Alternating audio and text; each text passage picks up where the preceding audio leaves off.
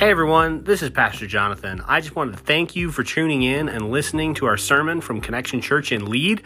And I wanted to encourage you, while listening to a sermon online can be very helpful and edifying, and we do appreciate you listening, if you're not connected into a local body of believers, I would encourage you to do so. We are commanded not to neglect the gathering together. So find a gospel-centered, Bible-preaching church where you can submit to the elders and fellowship there. If you don't have a church home and you are in the Lead, South Dakota area, feel free to join us. We would love to come have you join us and worship with us. With that said, thank you and enjoy the sermon. Well, good morning again. I am so happy that you have decided to come out and worship God with us. This morning we have already worshiped God in several ways through the learning of truths and the catechism question, through the singing of psalms, hymns, spiritual songs, through praying. But this morning we are now transitioning into our time of worship through the reading of God's word and hearing it preached. We have moved into our study of the book of Ephesians. We went verse by verse through the Gospel of Matthew, and we wrapped that up a few weeks ago. And then we transitioned into Paul's letter to the Ephesians. And just a little bit of a recap, this letter is a gospel exposition. So really, Paul's idea in writing this letter, he wrote this as what's known as a circulatory letter. That means that it went primarily to the church in Ephesus. It was a church in a very culturally diverse area. It was a central place within the Roman government. But so he sent it to the church. But the purpose of this letter, and you can kind of tell as we read through it, is Paul is speaking to the church as a whole. And so it was meant to be sent out to the surrounding churches. You actually get an idea of how this might work in the opening of Revelation, where there's a letter to the 7 churches. And you kind of see the progression of the churches. You know, he writes to Ephesus, he writes to Pergamum, and that was a commonly well-traveled route, the list of those churches. And so likely this letter went a similar route. And so Paul is writing to the church as a whole. He's explaining the gospel. So as we wrapped up Matthew, the Gospel of Matthew, now we are in an exposition of the gospel inspired by the Holy Spirit, written to the church as a whole by the Apostle Paul. And Ephesians is a great letter because there's virtually 3 chapters of pure theology. We've got half the book that is just who God is, the mystery of salvation, what God's plan is. And then we have the following 3 chapters being application. Almost in light of this theology, here's how you live life. And it's practical. It's very practical. Husbands, here's how you love your wives. Here's how you parent your children well. Here's how you're to train and educate your children. Wives, here's how you are to submit to your husbands, right? It's good, earthy, practical stuff. But he opens with 3 chapters of theology. And this morning we are diving into verses 3 through 14. And this is one sentence in Greek. I'll talk more about that later, but this is a single sentence. And Paul is praising God for the mystery of salvation. So this morning, the passage is in your handout. I'd ask you to stand with me out of reverence for the reading of God's word. Ephesians chapter 1, verses 3 through 14 says this: "Blessed be the God and Father of our Lord Jesus Christ, who has blessed us with every spiritual blessing in the heavenly places in Christ, just as he chose us in him before the foundation of the world, that we would be holy and blameless before him in love, by predestining us to adoption as sons through Jesus Christ to himself, according to the good pleasure of his will, to the praise of the glory of his grace, which he graciously bestowed on us in the beloved. In him we have redemption through his blood, the forgiveness of our transgressions, according to the riches of his grace, which he has caused to abound to us in all wisdom and insight, making known to us the mystery of his will, according to his good pleasure, which he purposed in him, for an administration of the fullness of times, that is, the summing up of all things in Christ, things in the heavens and things on the earth in him. In him also we have been made an inheritance, having been predestined according to the purpose of him who works all things according to the counsel of his will, to the end that we who first have hoped in Christ would be to the praise of his glory. In him, you also, after listening to the word of truth, the gospel of your salvation, having also believed, you were sealed in him with the Holy Spirit of promise, who is given as a pledge of our inheritance unto the redemption of God's own possession, to the praise of his glory. Behold the word of God. Let's pray. Heavenly Father, Lord, I pray that we would echo the cry of Paul. May we echo this opening doxology, this opening praise to you.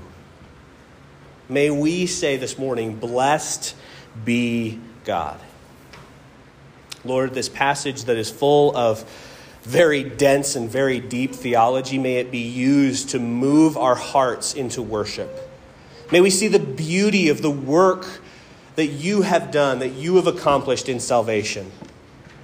May we perhaps move past the stigma that we have of certain phrases in this chapter. May we be convicted, and may we come to your word, and may we be more concerned with what you have said than what we think. So we ask these things in Jesus' name. Amen. You may be seated. Well, this morning, as I was preparing my sermon, I didn't prepare it this morning. I prepared it through the week. Don't worry. But this week, as I was preparing my sermon, I try to sum up my sermon in a sentence if I ever can, which is really, really hard. If you were with us like a month or so ago when I covered that massive section in Matthew, that's a really hard thing to do. I wasn't able to do it that time. But I always try to sort of sum up, even just for my own help, like what am I trying to say? Like what is being said in this passage? How could we, if we were to sum up a passage in a single sentence, what God is saying through this passage, what would it be? Well, for this passage, really what I see is this. Paul, by the Spirit, is unveiling the mystery of the gospel and the working of the Trinity in the sovereign, salvific election of the saints. Every word in that is important. We're going to go through that. But that's what's happening here. Paul, by the Spirit, is unveiling the mystery of the gospel and the working of the Trinity in the sovereign, salvific election of the saints.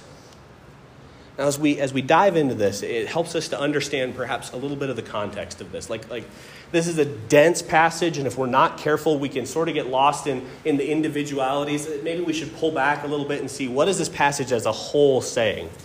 Well, first, I think it's helpful for us to note, I mentioned it earlier, this is one sentence in Greek. Now, by English standards, Paul would be terrible at grammar, right? Like, he would be awful at it. There's so many run-on sentences. This is, grammatically speaking, I mean, I was homeschooled, my mom taught me grammar. This is like her nightmare passage, right? Like, she loved helping me learn how to diagram sentences and all of that. This would be a nightmare to her. But this is a single sentence in Greek. It does not break. Verses 3 through 14 is one long run-on sentence. And Paul is praising God. He opens by saying, blessed be the God and Father of our Lord Jesus. So it's one sentence. It's one complete thought. So we shouldn't really separate it. But we do have to dive in and understand what's happening here. So broadly speaking, a resource that I like to use, I guess I should say this. A resource I like to use is what's known as the Reformation Study Bible. It's from Ligonier Ministries. It's a wonderful study Bible. It's got amazing notes, and it breaks it down in this way. I thought it was really helpful. We see the work of the Trinity in salvation in this. We see the work of the triune God, and it breaks it down this way. It opens in verses 4 through 6 with a praise to the Father, praising God the Father who elects people to salvation. Right? So that's verses 4 through 6. Then it moves on and it praises the Son who redeems. So we have the Father who elects, the Son who redeems in verses 7 through 12. It's the primary focus is the Son redeeming sinners. And finally, this single sentence closes out by praising the Spirit who seals the saints. Verses 13 through 14. And so you see there's this breakdown. You have the work of each member of the Trinity in salvation. You have the Father who elects, the Son who redeems, and the Spirit who seals. So that is the format that this sentence takes. So let's dive in. Let's look at that opening benediction, that opening doxology, that opening praise that Paul gives. He says, blessed be the God and Father of our Lord Jesus Christ. I love how one commentator puts it. He says, when God blesses believers, he bestows a certain favor upon them that they do not deserve, right? That makes sense. So when God blesses believers, he's bestowing favor that we don't deserve. When they, the believers, bless him, it is an act of praise and adoration that he richly deserves. Right? So when God blesses us, it's not something we deserve. But when we bless him, when we bless his name, what we're literally doing in that is giving him what he deserves. And so Paul opens with this saying, "Blessed be the God and Father of our Lord Jesus Christ." Well, what is the reasoning for this? Why does Paul open with a blessing of the Father? Blessed be the Father. Well, he says this because continuing on in verse 3, he says, "The God and Father of our Lord Jesus, who has blessed us with every spiritual blessing in the heavenly places." And think of that. Paul is saying, blessed be the God and Father of our Lord Jesus, because he has blessed us. Right? And who among us, especially as Christians, right? Who among us could deny that God has blessed us? I bet if we were to stop right here and just go around the room and describe the blessings of God, we could fill the rest of our time with how God has blessed us. Right? We are the people of God. We know how he has blessed us. But Paul is being specific here. He says that God the Father has blessed us with every spiritual blessing. Well, that's quite the phrase, isn't it? He has blessed us with every spiritual blessing. Instantly our minds go to, we know that this is not necessarily an exhaustive phrase, that every single Christian will be blessed in every aspect of their life, right? Like, we know that's not true. Christians get sick. Christians die. Christians have financial problems. This is not a promise of prosperity. This is a spiritual promise from God that he has given us every blessing. And this is explained in the next two phrases, in the heavenly places, in Christ. So he has blessed us with every spiritual blessing in the heavenly places. And this is the fun part, because the first question that comes to everyone's mind is, what does that mean that he's blessed us in the heavenly places? And the long and the short of it is, no idea. Right? Because commentators try to describe what this is. And really the best way I can explain what this means is the author of Hebrews makes a claim that when we come to worship God, we're coming, before the throne of grace, we're coming into the heavenly places. There's a real aspect that what we're doing this morning, what is actually happening this morning, is we are being taken into the heavenly realm to worship God before his throne. There is an aspect of that, but yet we still know we're here on earth, right? Well, it's a similar thing. We've been blessed with every spiritual blessing in the heavenly places. That means we are united with Christ. We are made righteous with Christ, right? And we can see certain aspects of it. But I think the beauty of this phrase is we can never have an exhaustive knowledge of what this means. We as Christians can maybe point to specific things. What does it mean to be blessed in the heavenly places? It means that my sins are forgiven before God, right? It means that I'm no longer in my sins.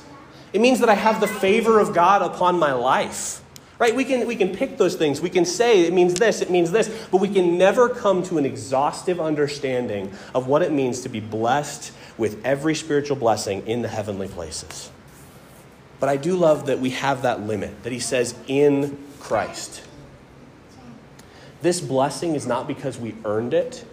It's not because we're good enough. It's not because we have some faux righteousness of ourselves. We are blessed with every spiritual blessing in the heavenly places. Why? Because we are in Christ. So this is the first thing that Paul says. He says, blessed be God who has blessed us with every spiritual blessing in the heavenly places in Christ. And then he continues in verse 4. Just as he chose us in him before the foundations of the world, that we would be holy and blameless before him. Why is Paul blessing God the Father? Because he says the Father chose us. What a mysterious phrase, that God would choose us. What a beautiful thing to think of, that God, before the foundations of the world, when was this choice made? This choice was not made last Tuesday, right? This choice was not made when you were first born. This choice was not made when you were 8 years old and you prayed the sinner's prayer for the first time. That's not when God chose you. The choice of God, Paul says, goes back to before the foundations of the world. What does that mean? It means that before the beginning of the book, before in the beginning, God had already chosen us. And he's chosen us in him.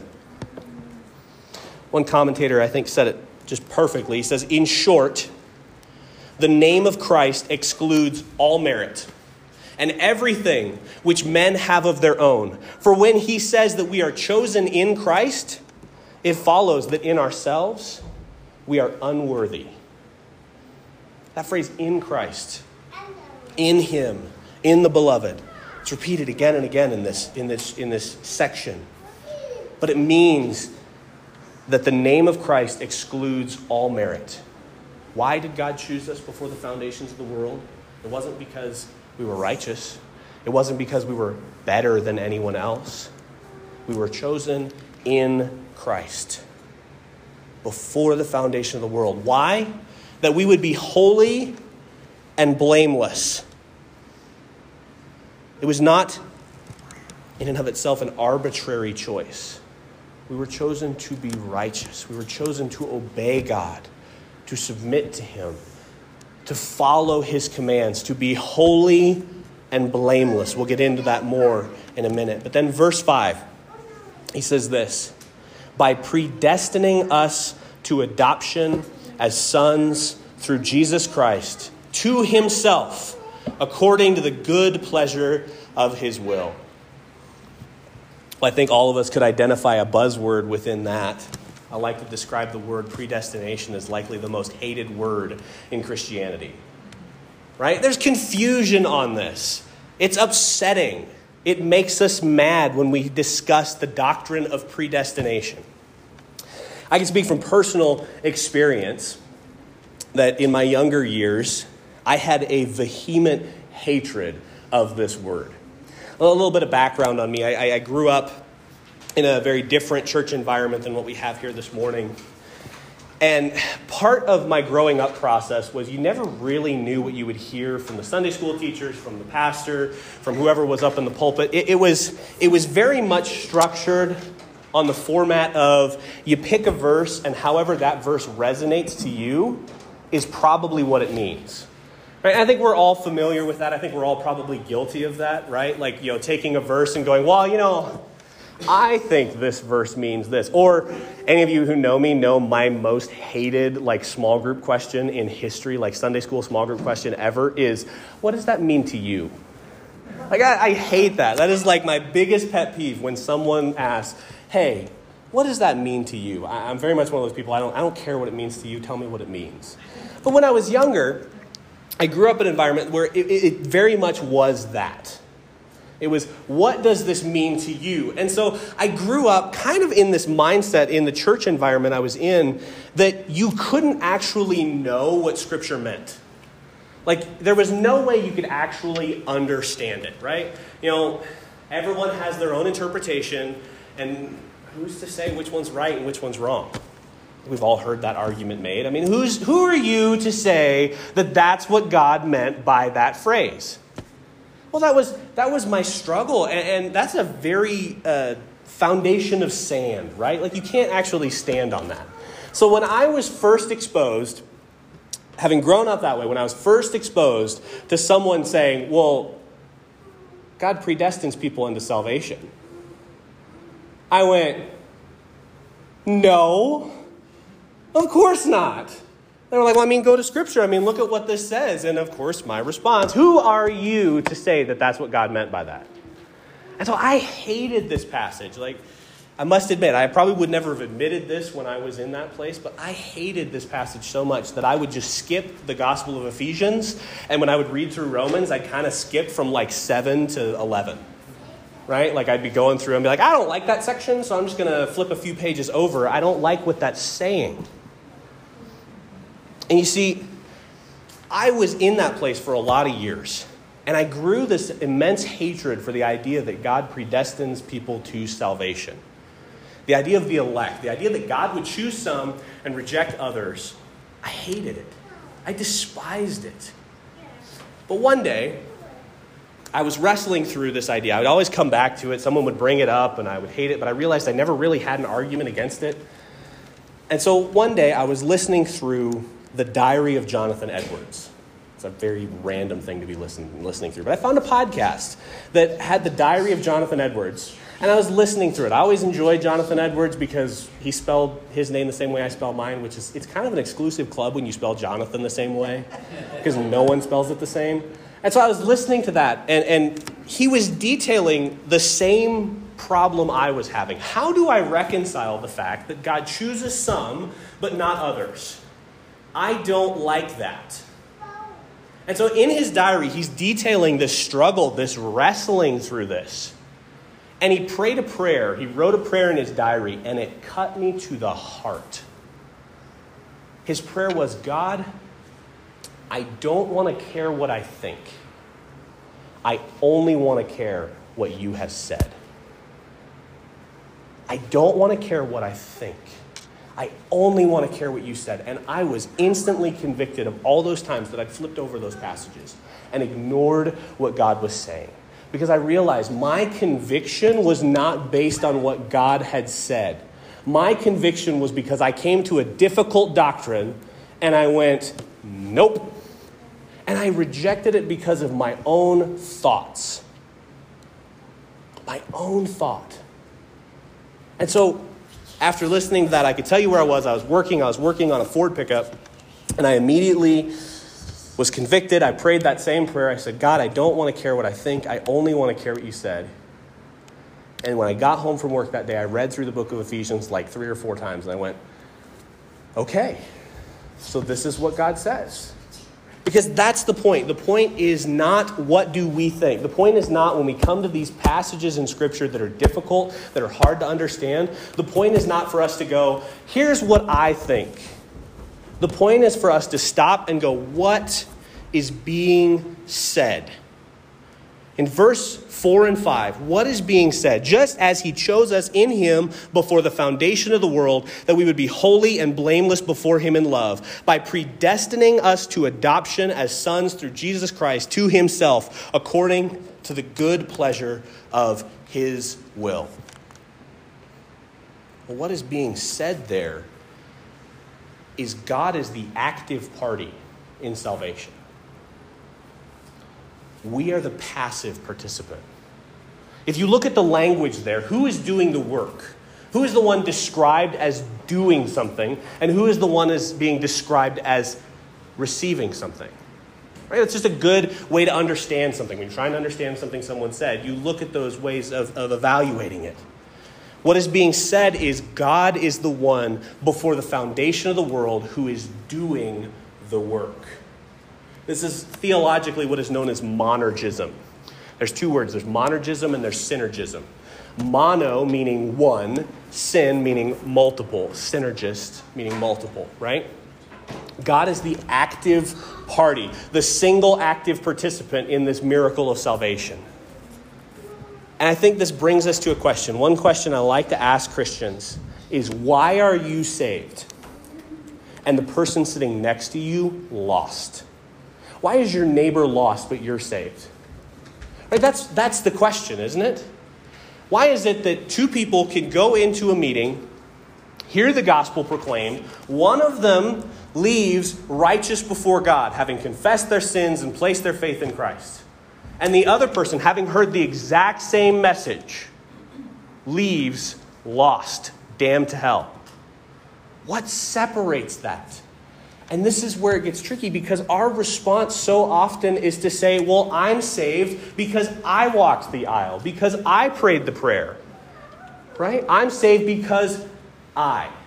Alistair Begg says it. He's got that beautiful Scottish brogue that I cannot imitate. But he says it well. He says, if you say, I am saved because you fundamentally miss the gospel. The answer is, I am saved because he. And what the apostle is saying here is we are saved because the Father chose us in him. He predestined us before the foundations of the world. And we ought to love this doctrine. Notice what Paul does not do. There is another place in Scripture where Paul answers the objections, right? He makes the same case and instantly he answers the objections. Because the obvious objection to this is to say, look, God chooses some. He elects some unto salvation. And the response is, that's not fair. Right? That's the instant response, right? That's what our human hearts do. We go, God chooses some and not others. That's not fair. Right? And Paul answers that objection. He answers it in Romans chapter 9. He goes through that objection. He answers it. And he says, look, God will have mercy on whom he will have mercy, and he will harden whom he will harden. Right? This is the will of God. The famous statement within Romans chapter 9 is, who are you, O man, to answer back to God? But that's not what he does in this passage. What Paul is doing in this passage is he is giving a doxology of worship. He opens by saying, blessed be God. Why? Because of the doctrine of election. That boggles our minds, but we have to learn to love this. We have to learn to rejoice over this. We ought to be able to echo what Paul says. Yes, I'm not saying it's not a difficult doctrine, but we ought to be able to echo what Paul says and say, God is blessed. Like, we ought to bless God's name because of this. And yes, there's a place for answering those objections.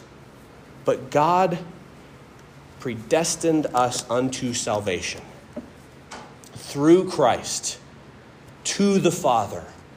Why? Right? That's another question we always ask. Why? Why? How did God do it? Why did he choose some and not others? Like, how does this work, right? Well, Paul says that the reason is that it is according to the pleasure of his will. Perhaps the best way this is phrased theologically is, before time began, according to the counsel of God, this happened.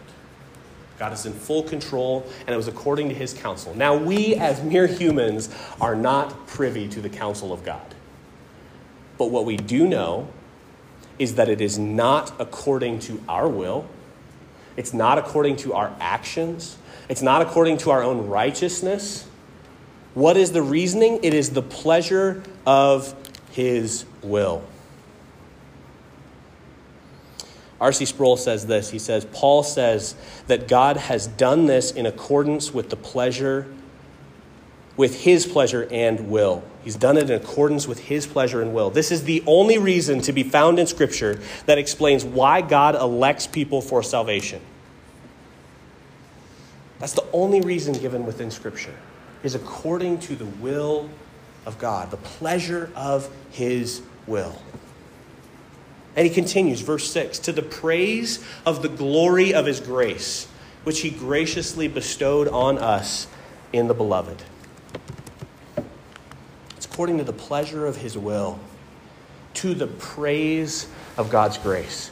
You know, as a church, summing up our belief statement as a church is really the 5 solas of the Reformation. If you're unfamiliar with those, it is that we are saved by grace alone, through faith alone, in Christ alone, according to Scripture alone, for the glory of God alone. That's why we're saved. Grace alone, faith alone, Christ alone, Scripture alone, glory of God alone. That's what we believe. And that's what's being said here. It is to the praise of God's grace. Let me ask you this. If you earned your salvation, could it ever be considered grace? Of course not.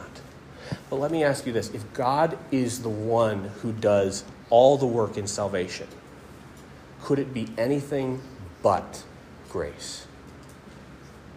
No, of course not. The only reason we are saved is because of the gracious work of God. We are saved by grace alone, in the beloved. And that phrase, in the beloved, is where Paul switches. He begins to turn now. We had the Father who elects us. We have the Son who redeems us. And now Paul is transitioning, and he's saying, now we look at the Son. We are saved by the work of the Father. He is the one who elects us before the foundation of the world unto salvation. But it is the Son who redeems us. Verses 7 and 8 say this, in him we have redemption through his blood, the forgiveness of our transgressions, according to the riches of his grace, which he caused to abound to us in all wisdom and insight. In Christ we have redemption. One immediately thinks of the words of the Apostle Peter, there is no name found in heaven or earth under which or by which men must be saved. It is by Christ alone. Right? It's by grace alone, and it is by Christ alone. He is the one through which we have redemption. We're not redeemed through the faith of our parents. We're not redeemed through the faith of our pastor. We're not redeemed through any other intermediary, right? As Christians, we are redeemed by Christ. And it is through his blood. What is the mechanism by which God uses to forgive sins? It is the shedding of Christ's blood on the cross. We just went through this in Matthew. We just saw the depiction of the brutal crucifixion of Christ. It was through the shedding of his blood that we have the forgiveness of our sins. We could spend months, probably years, going through how Christ is the fulfillment of the sacrificial system in the Old Testament. But God says, without the shedding of blood, there is no forgiveness of sins. It is through the blood of Christ that our sins are washed away. We're no longer in our sins. We're no longer in our transgressions. And this is according to the riches of the Father's grace. Again, there's that idea. What else could it be? What else could it possibly be? If I don't earn it, it has to be grace. It has to be imputed to me. And here's the good news.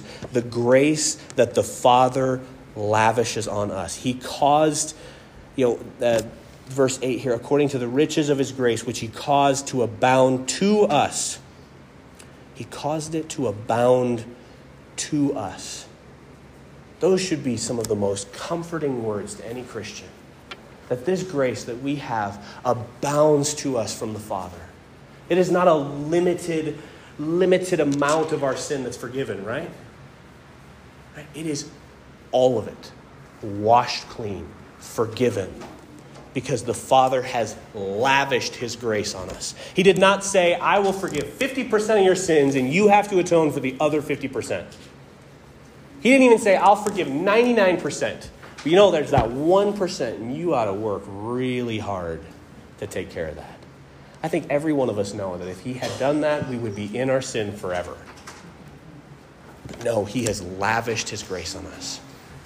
Verse 9, making known to us the mystery of his will, according to his good pleasure, which he purposed in him. Paul is talking about the mystery of salvation. And I think a lot of times we can miss it. We are very blessed in our day and age. Many of us have many Bibles. Many of us have the ability to just read Scripture whenever we want.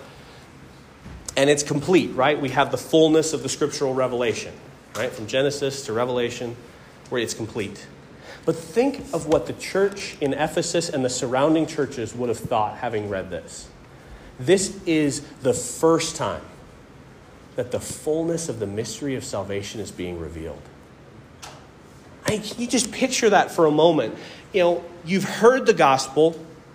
You understand that you're saved through somehow what Christ did on the cross. By faith in him, you heard it from the apostles. Yes, faith in him is what saves us. But there is such mystery around that. Well, how does that work? How am I forgiven of my sins? And here, at this moment in history, they receive this letter from Paul where he details the mystery of God's will. He's praising God and he's detailing this mystery. And this ties into a theological principle that's known as progressive revelation. Now, there's a way to take this way off the deep end, right? But the principle is this. That God did not reveal the fullness of his truth all at once, right? Like, he didn't sit Adam and Eve down in the garden and go, okay, pay really close attention to what I'm going to tell you. I've got 66 books worth of information for you to take down. Right? That didn't happen. And we even see this in the Old Testament. I mean, picture the Old Testament saints. They're given the sacrificial system. They know in many ways it's symbolic, but they don't know exactly what it's symbolizing. They don't know exactly what it's leading up to. They're not fully sure exactly what the Messiah is going to look like. There's hints in a lot of the prophets that the Messiah is going to fulfill all of this somehow. But if you were to stop someone before Christ came and go, well, how is this going to work? They probably couldn't tell you. We have faith that God's going to do it, but we don't know how. And then Christ shows up. Christ comes on the scene, and in him, the fullness of the law is revealed, right? And he is the fulfillment of everything that comes before. Well, then there's so much packed into his little 3 years of ministry. And then the church goes, well, now what? How do we understand these mysteries? And what are we supposed to do with them? And God commissions the apostles to write letters and to send out letters to the church and tell them how to live and explain to them the truth of what God has done, the fullness of what God has done. And so just picture being part of the church in Ephesus in the first century. And you hear this. You hear this truth that God at last is making known to us the mystery of his will according to his good pleasure, which he purposed in Christ. And Paul continues on this beautiful phrase, verse 10, for an administration of the fullness of the times, that is the summing up of all things in Christ, things in the heavens and things on earth in him. Well, if you've been a part of our church for any amount of time, you know that I have a very favorite phrase. Christ is King. It was a cry of the early church. Christus Kurios. When the early church was faced with denying Christ, they were told to say that Caesar is Lord. Right? They were put to death if they refused to say Caesar is Lord. But the church unanimously did not echo that cry. They said, no, Caesar is not Lord. Christ is Lord. That's what Paul is saying here. For an administration of Christ, for the fullness of time, again, we see this idea that Christ came at the perfect time, at the predestined time, according to the plan of the Father, and that all things are summed up in Christ, in heaven and on earth. And this is a very familiar phrase that we should be very familiar with, because Paul is echoing back to what Christ said in the Great Commission. What does it mean that Christ has the administration and that all things are summed up in him, things in heaven and things on earth? It's the same phrasing as the Great Commission. It's eerily similar when Christ says, all authority has been given to me. Not just in heaven, but in heaven and on earth. Go therefore make disciples. And Paul is reminding them of that this plan, the fullness of this plan is the kingship of Christ. That Christ is Lord. Verse 11 says, in him we also have been made an inheritance, having been predestined, there's that word again, according to the purpose of him who works all things according to the counsel of his will. There's that phrase again, in him. You know, that phrase, in him or in Christ, some variation of that is mentioned 12 times in this passage. 12 times in this praise, Paul says, in Christ, in him, in him. And he opens this saying, Christ is king, and in him we've been made an inheritance. In him. Think back to that quote from the theologian, the commentator, who says that in Christ, what that is saying is that it is not in us. In him, we have been made an inheritance. Notice the tense. That's not future tense. We will be made into an inheritance. It's not even present tense. We are being made into an inheritance. That is past tense. In Christ, we have been made an inheritance, having been predestined. Again, hearkening back before the foundations of the earth. Why? According to the purpose of him. It is not our purposes. It is not the purposes of man. It is not the purposes of any king on this earth. It is the purpose of God. Him, according to the purpose of him who works all things according to the counsel of his will. One of the most beautiful things about this passage is it so clearly details that God is sovereign. Now, if that's a new phrase to you, what that means is God is in control over all things. All things happen because of his will. And there's a lot of comfort that comes in that. There's a lot of comfort in trying times. There's a lot of comfort in difficult situations to know that God is the one who, as Paul says here, works all things according to the counsel of his will. And this is comforting because we know the character of God. Right? We don't know exactly why the people we love get sick. We don't know the exact reason and the exact counsel that the people we love suffer and die, or that we suffer. Right? We know death and suffering comes because of sin, yes, but we don't always know exactly how to track that back to the purpose of God. Right? There are certain things that we go, I don't get it. It doesn't make sense. This is hard. How could this be according to the purpose of God? The comfort comes in knowing in those hard times, why is my son sick? Because somehow this will glorify God. Somehow God will be glorified in this. Why? Why did this happen? And we don't have the full picture, right? But we know that all things happen according to the counsel of his will. And this is so comforting. I like to jokingly say, in crisis, everyone becomes a Calvinist. Because we know this inherently as Christians, right? We know this. When crisis happens, when difficulties come, what's the first thing we say to someone suffering? God has a plan. Right? That's the first thing that we tell someone when they're suffering, when there's pain. Hey, take heart. God has a plan. And that's true. That God works all things according to the counsel of his will, because he is the sovereign one.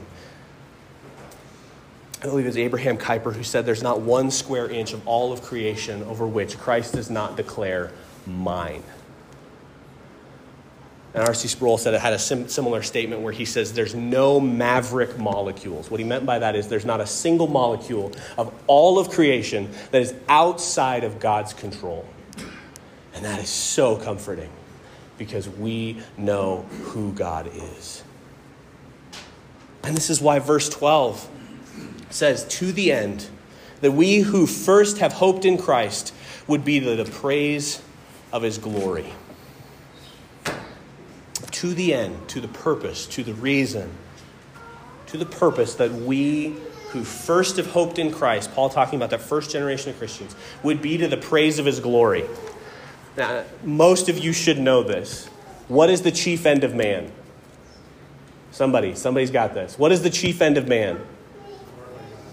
To glorify God and enjoy him forever, right? This is the old catechism question, right? The old Westminster Shorter Catechism. It's one of the greatest questions in any catechism.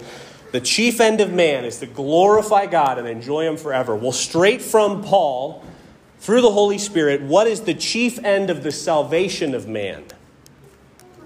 The glory of God. What is the chief end of the salvation of man? The glory of God. And this is why, like I said, I brought up the 5 solas, really what we believe as a church. It ends with soli Deo Gloria, glory to God alone. God, the active party in salvation, the one who predestines us, the one who redeems us.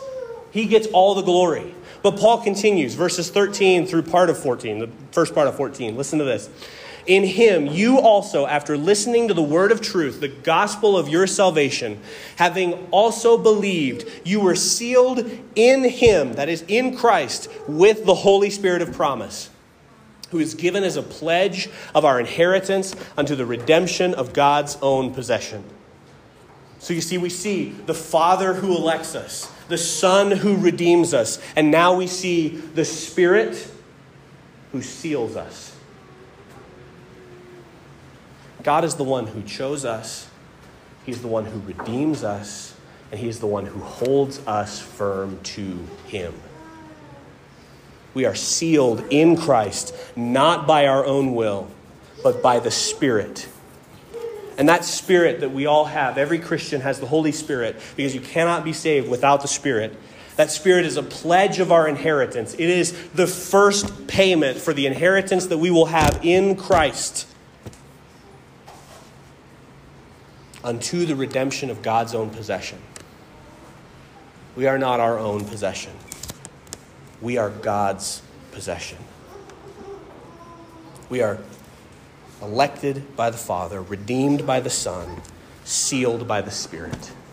I don't know about you, but I am so glad that it is not my hold on Christ that saves me. I think about it. If it was my, let's say it was my verbal confession, right? It wasn't the work of Christ. It was my verbal confession saying, yes, I love Jesus, right? If that is the principal thing that holds me to him, what happens if I no longer say that? If I look back on an emotional experience when the preaching was great and the music was just right and I walked an aisle, what happens to my salvation when that emotion is gone? Or worse, what happens when I question if God is good? What happens when I doubt? But the beauty of our faith is that it is not, to quote Spurgeon, it is not my hold on Christ that saves me. It is Christ's hold on me. And his grip doesn't slip. That gives so much peace. And this is why this verse, this single sentence in Greek ends with this, the last part of verse 14. To the praise of his glory. Again, I ask, what is the chief end of the salvation of man? The glory of God. God is glorified through our salvation. This ends with that echo of the phrase, Soli Deo Gloria. Glory to God alone. So what do we do with this passage? I think so often it's easy. There are passages that are easy, right? When we get to the last half of Ephesians, it's going to be offensive, but it's going to be easy, right? like God's going to be telling us how to live, and that tends to make people mad when God tells us how to live, but that's easy, right? That's okay. Here's how I'm supposed to be a husband. Pretty straightforward. I don't like it, but it's pretty straightforward. Here's how I'm supposed to be a wife, right? But what do we do with passages like this? First and foremost, I think that we should echo Paul's love of this doctrine. Paul doesn't give any caveats. He just says, here's how you're saved. And it's in a praise. He goes, look, God is sovereign. He doesn't stop and go, now I know this is going to offend some of you. I know this is going to make you mad because we have this idea that we all have to be completely autonomous. He doesn't do that. He says, look at how beautiful what God did is. And he just goes into it. And we ought to do the same. We ought to love this. We ought to go, wow. The Father, I don't know why. I don't even really understand how, but the Father chose me before the foundation of the world. I don't know why, but the Son redeemed me. And now the Spirit has sealed me. What other response could I have than to praise God that he's sovereign? And that mentality will carry you. I can speak to this from personal experience.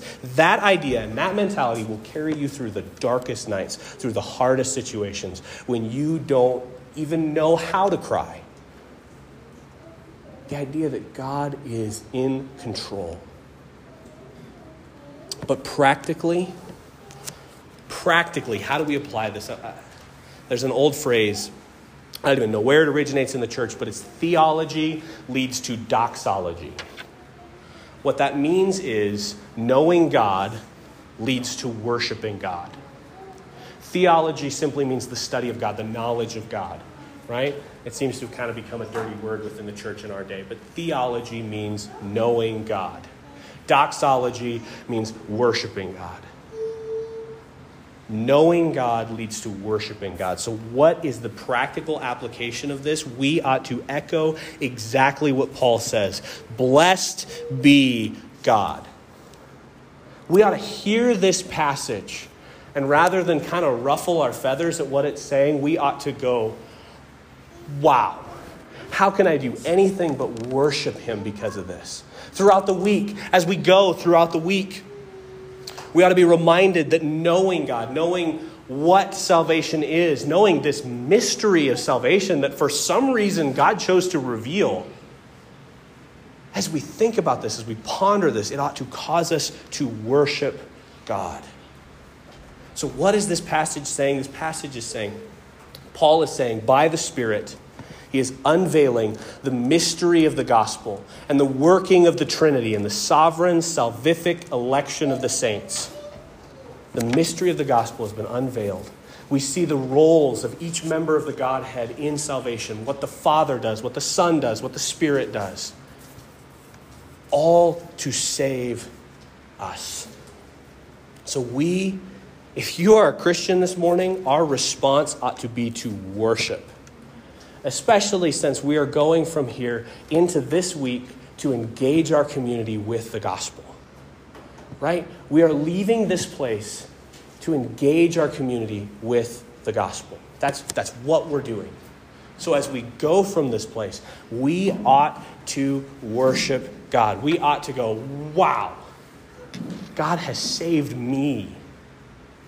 I didn't deserve it. I didn't even do anything, right? It wasn't according to the great will of Jonathan.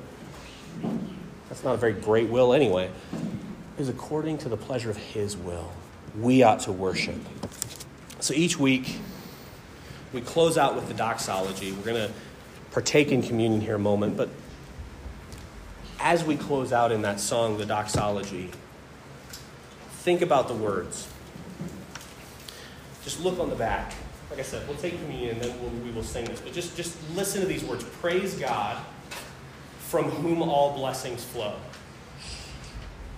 That sounds a lot like what Paul was saying, doesn't it?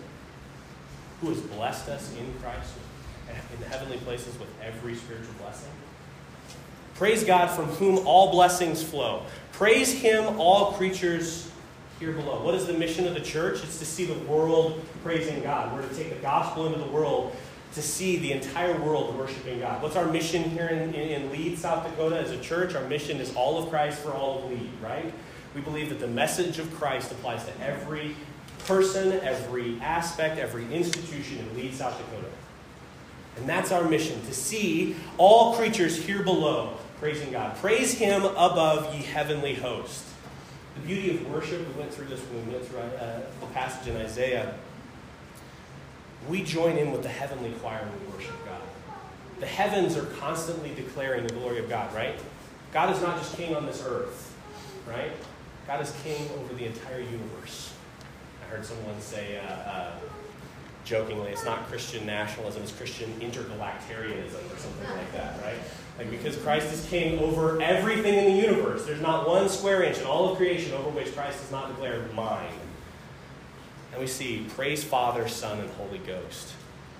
Paul detailed what each member of the Trinity did for us in salvation. The Father elected us, the Son redeemed us, the Spirit sealed us. But this morning, as we are going from here to do ministry in our community, to reach our community with the gospel, we need to be reminded of the gospel. Normally we take communion every other week. I decided to skip that practice and take it probably 3 weeks in a row. Because the act of partaking communion is a physical reminder that we are not saved because of us. We're not redeemed. My sin is not forgiven. It's not washed away because I did some religious act. My sin is forgiven because Christ's body was broken and his blood was shed for me.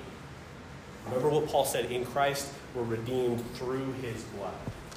Right? It was through the sacrifice. So Christ instituted this with his disciples, where he said that this is his body, this is his blood. We know that spiritually Christ is with us in this act of communion. We are truly communing with him, but it is a physical reminder that we are not saved of our own work. I think what a good reminder this morning, as we see the mystery of salvation. We are not saved because of us. Remember that phrase from Alistair Begg, I am not saved because I'm not saved because I did anything. I am saved because he. So this morning, before we go out to do work in our community, to reach our community with the gospel, I pray we'd be encouraged around the table. So if it is your confession that Christ is Lord, and that you are saved by grace alone, through faith alone, in Christ alone, that it is not of your works, it is by the grace of God, through faith in Christ, through the work of Christ on the cross. If that is your confession, I invite you to come and partake of the table. Come out the middle and out the sides. Go ahead.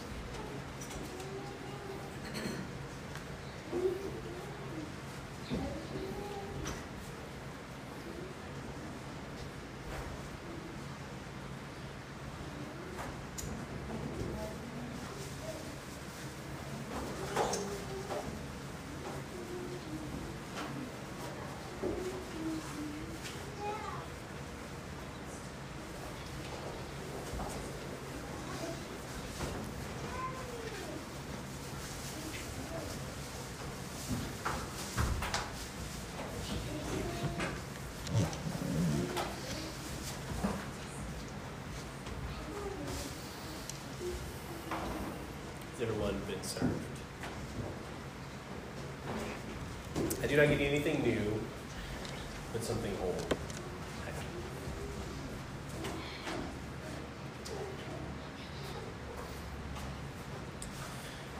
Christ Jesus, on the night when he was betrayed, took bread, gave thanks, and he broke it, saying, "This is my body, broken for you. Let us take the bread in remembrance of Christ's broken body."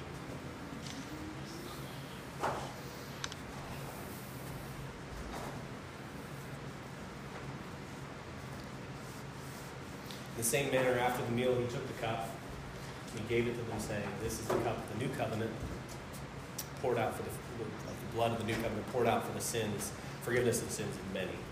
Let us take the cup in remembrance of Christ's shed blood."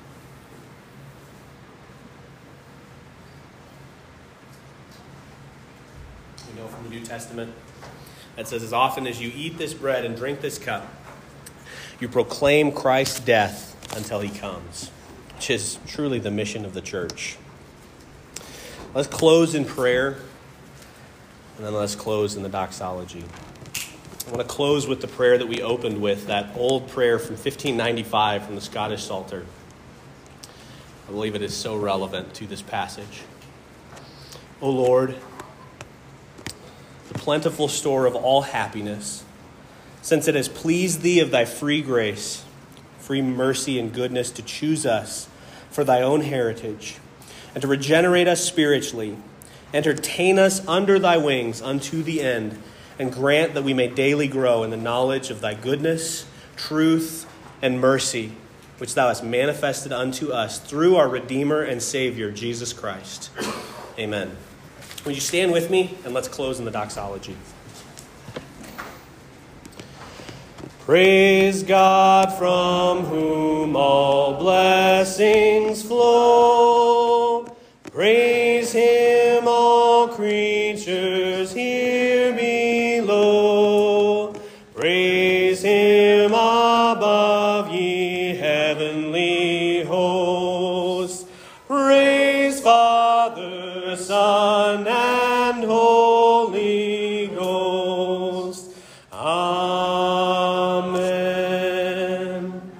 Amen. I'll leave you with the words of Ephesians 1:3. Blessed be the God and Father of our Lord Jesus Christ, who has blessed us with every spiritual blessing in the heavenly places in Christ. Amen.